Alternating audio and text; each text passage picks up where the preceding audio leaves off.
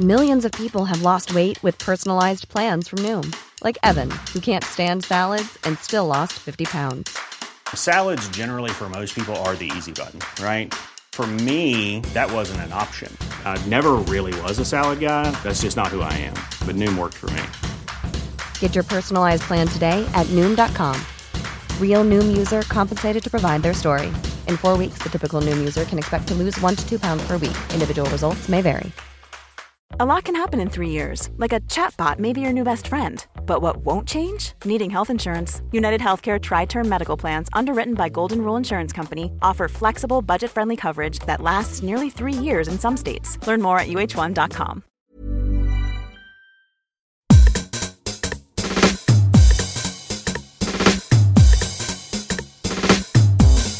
This is Eat, Sleep, Work, Repeat, a weekly series of podcasts about happiness and work culture. Hello, it's Bruce Daisley, podcast about work culture and happiness. You knew that already. Quite a brainy episode today. I've got someone who helps answer the question about whether work culture exists. Dr. Richard Clayden describes himself as a transdisciplinary... Dr. Richard Clayden describes himself as a transdisciplinary behavioural scientist stroke ironist. Now, he writes some interesting, if slightly too long, things over on LinkedIn that a few people sent to me, and we had a brilliant chat for well over an hour. I've tried to edit it into something enlightening and slightly more digestible. Richard says something that I've been thinking a lot, that we shouldn't be thinking about company culture.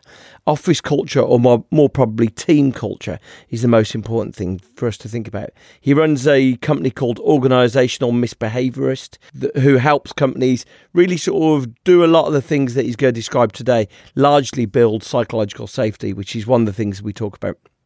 So we talk about the ideas of strategy versus culture and have a discussion of how those things have evolved in business circles. In the 1980s and 90s, there was a lot of talk about work culture. He explains that was because the Japanese businesses that were being celebrated and enviously eyed up in those areas were sort of being idolised, largely because they appeared to have this consistent culture that produced sort of real dedication amongst the people who work there.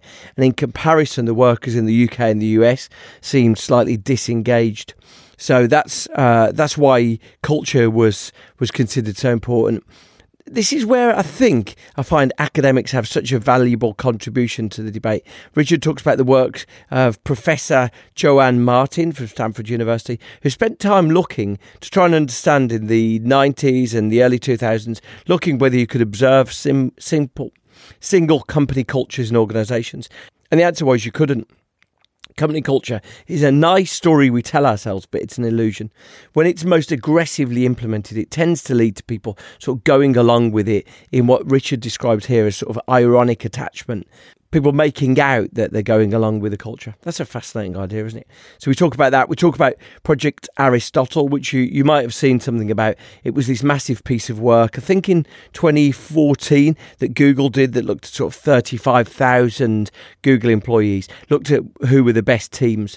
And their finding was the secret of good teams was psychological safety, teams that had psychological safety, people sort of feeling comfortable with speaking up with no fear of punishment or reprisal, and where they could be their complete selves. Now that drew a lot on the findings of Amy Edmondson, and we're going to discuss her.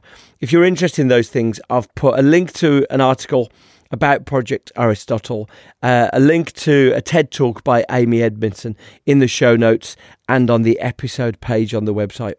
Does company culture exist? Let's try and find out. Here's Dr. Richard Clayden. Thank you so much for joining me. I guess in the first instance, the thing that I found so compelling about your work and the sort of exploration of culture that you do is you sort of take a step back and you look at the history of work culture. In the work that you talk about how we've celebrated strategy more over the last few years at the expense of culture. And culture previously used to be one of the dominant ethoses. Do you just want to talk through your take on the history of these things? Yeah, certainly. Well, I'll start with, so strategy has been around for much longer than culture. So strategy became the big thing in organizational thought in the 60s. and you had a bunch of different guys working on what strategy looked like then. You had all the military terms in organisation appearing, where you have deadlines and milestones and targets, etc. Came out of this group of thought. It really became sort of dominant through the work of Michael Porter and the Five Forces, and what I would call a deliberate strategy. He sort of came up in the 70s and the early 80s. And at the same time that Porter was becoming a major player, you had out of Japan, you had this worry in the States that Japan was becoming a competitor. So you sort of had the idea of there's a sort of the Japanese miracle, and how did Japan, within 30 years of the Second World War, become an economic power, the second biggest economy in the world, an economic powerhouse rivaling the States. And then America was going through a whole bunch of industrial problems at the time, and they examined what was going on in Japan and said, well, okay, what are they doing differently than we're doing over here? So on one hand, you've got what Porter's deliberate strategy, the Five Forces, appearing.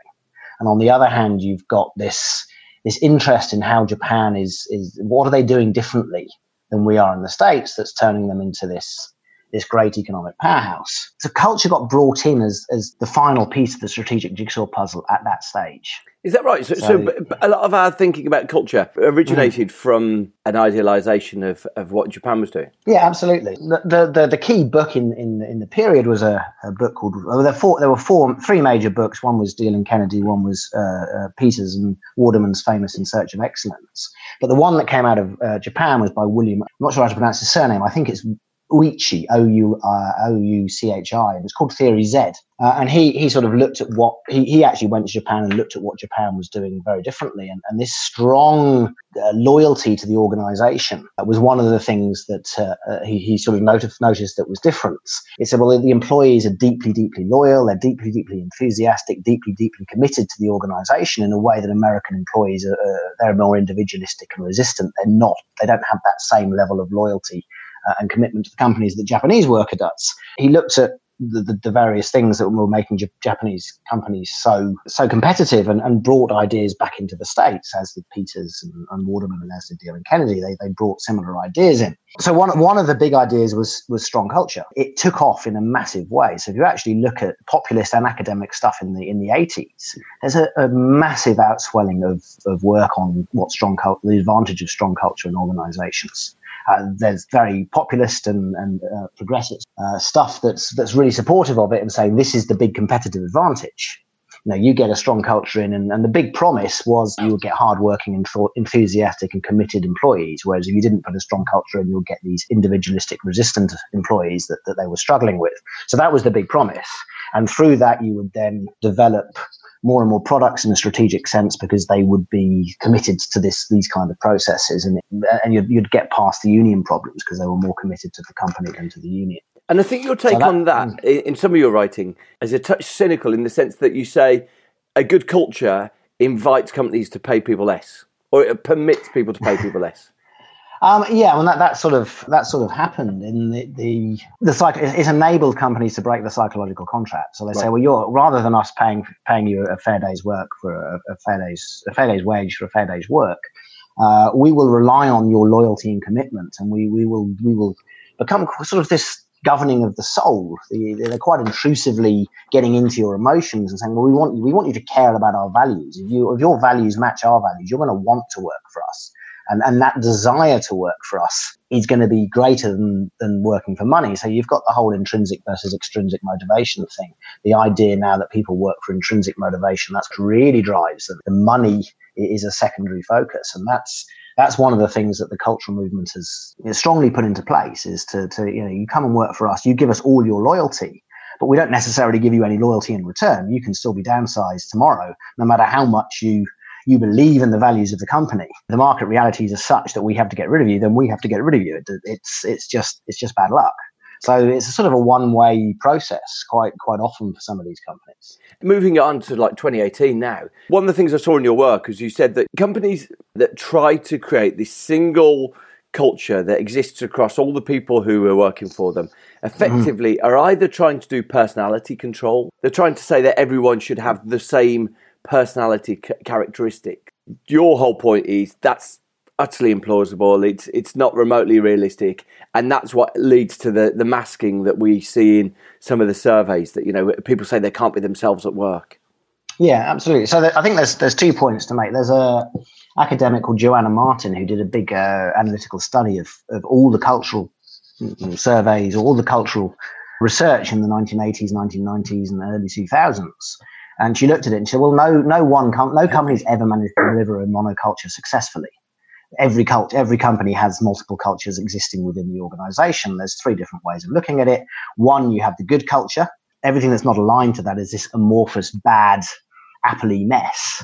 Another sort of negative way is you've never really created your culture at all. It's all fragmented and all kinds of stuff is going on. And nobody's really aligning to anything. And then sort of a middle ground is, well, you've got a defined core culture and you've got some quite defined subcultures. So at least you know how to get your communication working between these ones. You know how various different people are behaving. So that's sort of the suggestion is that it's impossible to deliver in the first place. In terms of the impossibility of doing this personality and culture fit stuff, there's a real problem in that when you're sort of matching personality with culture, you're crossing domains. And culture is anthropological. It's the domain of anthropology. And psychology, it's about the domain of the inner self. It should work. You have a culture, and out of that culture, you get certain types and certain roles and certain activities. Yeah. But it's being turned on its head. And it's like, well, okay, if we hire people with certain personality types, that will then create the kind of culture that we want. And anybody who doesn't have that personality type is not wanted, or is potentially a bad apple, or is going to be a troublemaker. There's a confusion between disciplines. No anthropologist would ever take it seriously that you can test the inner self and build a culture by doing that. So a lot of the money that's going into this, they sort of try and get all these systems to try and get the right person and get the right fit, but people game it, and we know people game it. And if you want to be very, very cynical in that spaces, the aim is to actually hire the people who game it the best, because they're the ones who show that they can adapt to whatever culture you're running the best. You can't really see that they're cheating and gaming it, but you know that they're capable of adapting to the kind of behaviors you want.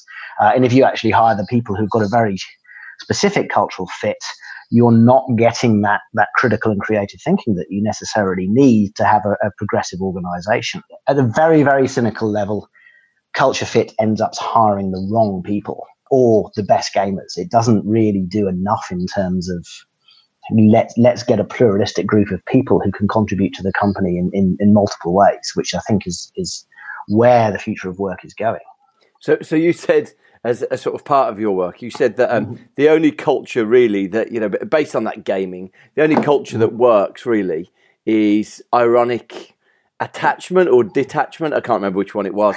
But do you want to just explain what ironic detachment means? Yeah. So let's start in the very simple terms. I think that most organizations in the world today are existing at the end of what we would call the cultural era. So if organizational culture started becoming a big thing in the late 1970s, early 80s, so we've got close to 40 years now of culture being this sort of big way of thinking about how we organize. There's never been a school of organizational thought that's been dominant for longer than that period, and we're sort of seeing the breakdowns. So within the cultural era, you've got you want loyalty, commitment to values, this sort of deep enthusiasm. You have all kinds of organizational rituals. You're looking at organized cultural fit. You're looking at personality matching. All these kind of things.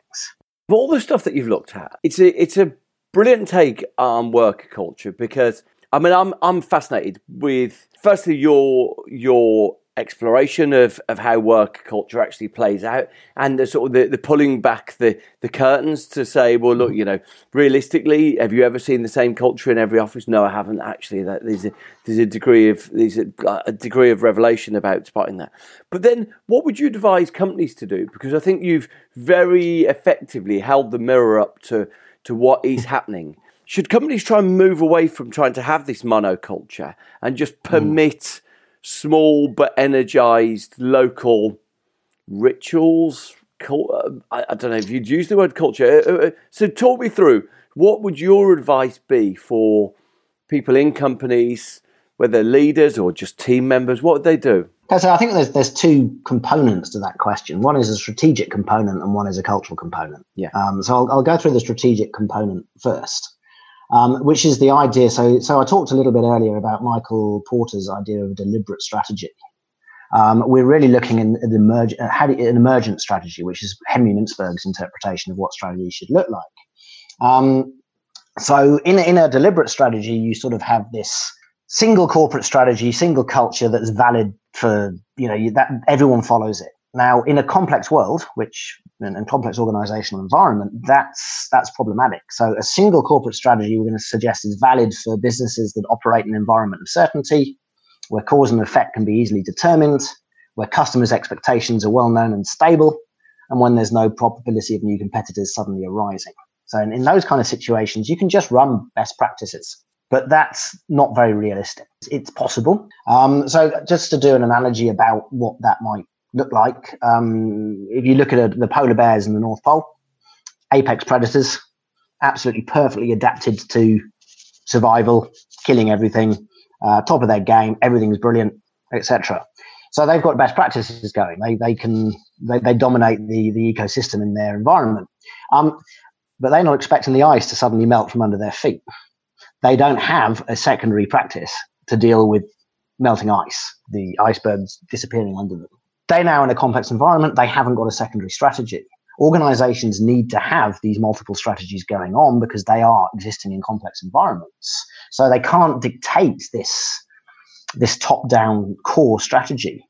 They have to allow strategies to emerge. So to do that, you actually have to invest in small experiments. So that, in terms of the culture, yes, you then have to have all of these various different parts of the organization experimenting with what strategies might look like in different ways. So historically, you've seen things, sort of winning strategies appear out of experimental ideas. So Henry Mintzberg's perfect example is you have the idea of IKEA and their flat pack furniture. Now that happened when an employee got frustrated. He had to take the legs off his chair or a table to transport it. He said, well, wouldn't it be a lot easier if we could constantly do this rather than have to, and they made a whole business out of it. Wow. Now, this was a young, this was a nobody employee who his idea went up the organization. You have Google and Gmail. I mean, Google had this famous 80-20 split where you could spend 20% of your time working on interesting projects. Gmail came out of that 20%. It was never a formal project. It came out of this informal space. Apple and the OS X system, that was an experimental OS X that the guys designing it thought would always be too expensive to go into production until Steve Jobs found out they were doing it and came and had a look and said, well, okay, we're going to launch that. So there's lots of history of these little things happening in a complex environment, and you experiment with them, you see that they work, and you quickly amplify them. And lots of companies are beginning to do that. You put your resources into things that work now. You experiment and you keep on pushing resources into these various experiments as and when they work. So the classic way of doing that is you eliminate waste. So you support experimental and exploratory directions. You try and eliminate waste to enable those directions. You get rid of unproductive meetings. You get rid of poor project management. You try and stop spending so much time on reports. You try and reduce approval bottlenecks. You try and kill your legacy systems. You try and get rid of inefficient processes. So this is really good stuff in the strategic, processual sense. But actually to do it in the cultural sense, what you need to potentially fix then is what I would like to call behavioral waste rather than process waste. So the behavioral waste in a complex culture is you've got all these people spending lots of energy existing in these, in monocultures, trying to perform to the way the monoculture expects, where there are actually all kinds of other things going on. So you get people who become cognitively confused. They don't know how to behave because they've got multiple systems telling them to behave a different way, or multiple managers telling them to behave different ways. You've got people who are emotionally exhausted, who they're getting bullied and they're getting shouted at, and they're becoming very psychologically distressed because they're spending all of their energy in survival mode. And then you have the people who are the zealots, who have totally attached to a system or a technology or a process that they've spent years and years working with, and it's suddenly being pulled out from under their feet, and they'll do anything they can to protect that because it's what's given them meaning, and they'll have all kinds of toxic behaviors to try and deal with that. For me, in lots of cultures, they're the three things that you've got to eliminate. So that's sort of the strategic problem, where you've just got to add behavioral waste to the standard process waste that we see getting rid of in our agile environments. You then have to look at, well, how do you do that? And this has been how do you do that has been something that it's probably spent the last 18 months trying to think about. How do you actually begin to do that? So we went back to Google's Project Aristotle, where they examined what made a perfect team. So 2 years, 180 teams, 37,000 employees. And they argued that the one key difference between a really great team and just an okay team was psychological safety. What does it mean to be psychologically safe? Well, there's two specific things we then have to do. So we know we've got this cognitive confusion, we know we've got this emotional exhaustion, and we know we've got this zeal. So we have to eliminate that. I don't want to suggest that Google is perfect throughout the organization. I mean, because not every one of their teams is a perfect team. They just identified teams that did better than other teams. Whether they've been able to sort of operationalize that throughout their organization, I don't know. You hear occasional stories come from ex-Google employees saying, well, it was a brutal place to work and it wasn't that much fun and we had this and we had that. So I don't want to paint them in as the perfect company, but I do want to suggest that what they have, and Amy Edmondson as well, has identified something that's potentially missing. Can it be replicated elsewhere? I know, so someone, way before Google did any of this, working in the retail sector in the UK, so this was in the 1990s, who created these kind of psychologically safe environments where the teams were, she was a consultant, but she'd go and spend a day with the shelf stackers, and she'd go and spend a day with the floor cleaners, and she'd make sure everybody in the team was involved. And everybody had a voice. So it's a massive organization, and they had retail operations everywhere. But the one she was working with, they worked out what their client base was. So the client base is a bunch of young mothers with young kids coming in at X time, and then later on you've got families or whatever. They would reorganize the retail constantly to try and sell more and more to these kind of people as they were coming in, to make it a better experience, to make it a more fluid thing for them. And two major advantages. One, it took off because everybody enjoyed coming there. So that they sort of dominated in terms of customer experience. And two, none of their competitors could copy them because every shop was different. So they couldn't go, well, this is what they're doing and now we can copy them, because every shop was operating completely differently. Over time, all of these emergent processes and strategies became a playbook, and the competitive advantage was lost. Now, this was after she'd left, and she was brought back in later, and she couldn't recreate it because she couldn't get the psychological safety back, because the employees were brain dead zombies. Really, they'd been told what to do for so long, and been shouted at for not doing it correctly for so long, that when she was trying to re-engage them in the thinking process, they weren't willing to take the risk to do it. But it was a retail company that massively succeeded in doing this. But to go back to Amy Edmondson's work, so I think that's the starting point. How do you solve it? So she talks about, and I'm actually calling it, it's being a WIMP. So W-I-M-P, wimpy as in not strong. And she talks about impression management. So she says the big problem in organizations is everyone's managing the impression that they give off to everybody else. So I just added weak to the front of that. There's a form of weak impression management that's dominant in lots of organizations. And she's very clear in what that means. She says you don't want to be ignorant, so you don't ask questions. You don't want to appear incompetent, so you don't admit mistakes. You don't want to appear intrusive, so you don't offer ideas. And you don't want to appear to be negative, so you don't question the status quo. So that's what you've got to eliminate, that kind of impression management. And as soon as you want to eliminate that kind of impression management, that's when you start creating a psychologically safe environment. So the question is, how do you do that? So the stage one is you have to reimagine humans. They're not resources anymore, but they're sense makers. So they're your sensors to what's going on in the organization.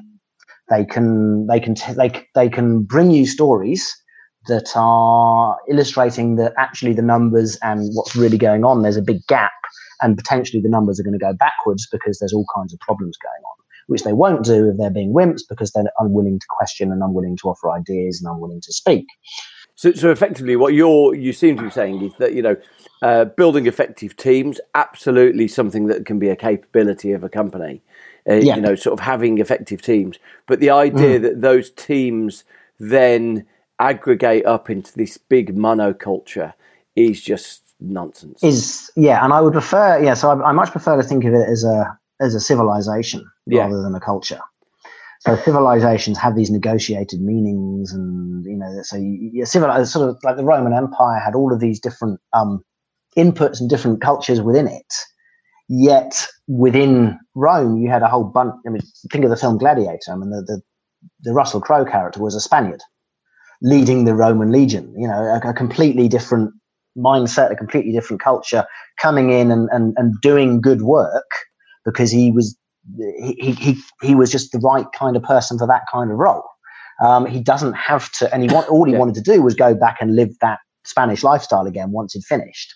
And that's what you're looking at. How do you get? So if you've got a whole bunch of different teams with a whole bit different characteristics, rather than saying, well, we've got to put them all into this central culture, how do we get them to communicate well together? How do we get these subcultures to understand each other, so that when communication goes up and down the lines, and the new interpretation of what's going on in one subculture by the other, and there's huge value by having these new interpretations. So you get that communication working well, and you go, oh, wow, I didn't think of it that way. And suddenly you're moving forward again. But if it's everyone has to think the same way, everyone has to have the same personality, everyone has to have the same education, everyone has to have similar backgrounds, you're never going to get that. You're just going to get the sort of this focus of loyalty and etc., but you're not going to get the critical thought.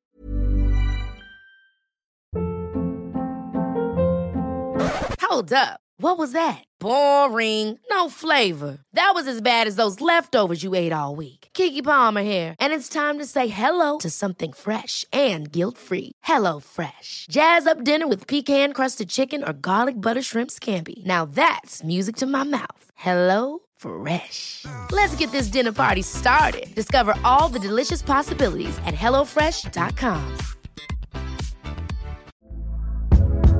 Hey there, it's Michelle Norris. I'm host of a podcast called Your Mama's Kitchen. When I travel, I'm usually looking for a way to find a taste of home when I'm not at home. And one of the things I love to do when I am at home is entertain. And Airbnb allows me to do that. When I was in California recently, I rented a house that had a great kitchen. And when we were sitting around the table, we're all thinking, we're in someone else's house. Someone could be in all of our homes as well. If you have a home, but you're not always at home, you have an Airbnb. Your home might be worth more than you think. Find out how much at airbnb.com/host. Quality sleep is essential. That's why the Sleep Number Smart Bed is designed for your ever-evolving sleep needs. Need a bed that's firmer or softer on either side? Helps you sleep at a comfortable temperature? Sleep Number Smart Beds let you individualize your comfort, so you sleep better together. J.D. Power ranks Sleep Number number 1 in customer satisfaction with mattresses purchased in-store. And now, save 50% on the Sleep Number Limited Edition Smart Bed for a limited time. For J.D. Power 2023 award information, visit jdpower.com/awards. Only at a Sleep Number store or sleepnumber.com.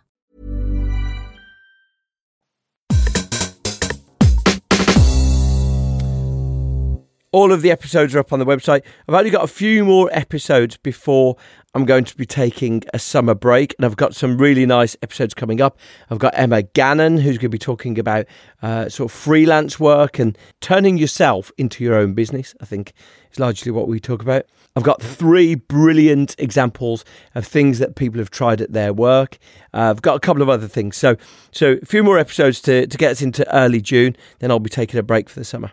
I do welcome all tweets, LinkedIns, so you can find us at Eat, Sleep, Work, Repeat if you search for that. And but by all means, do feel free to link into me.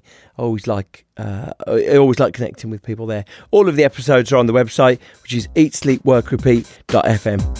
I'm Bruce Daisley. See you next time.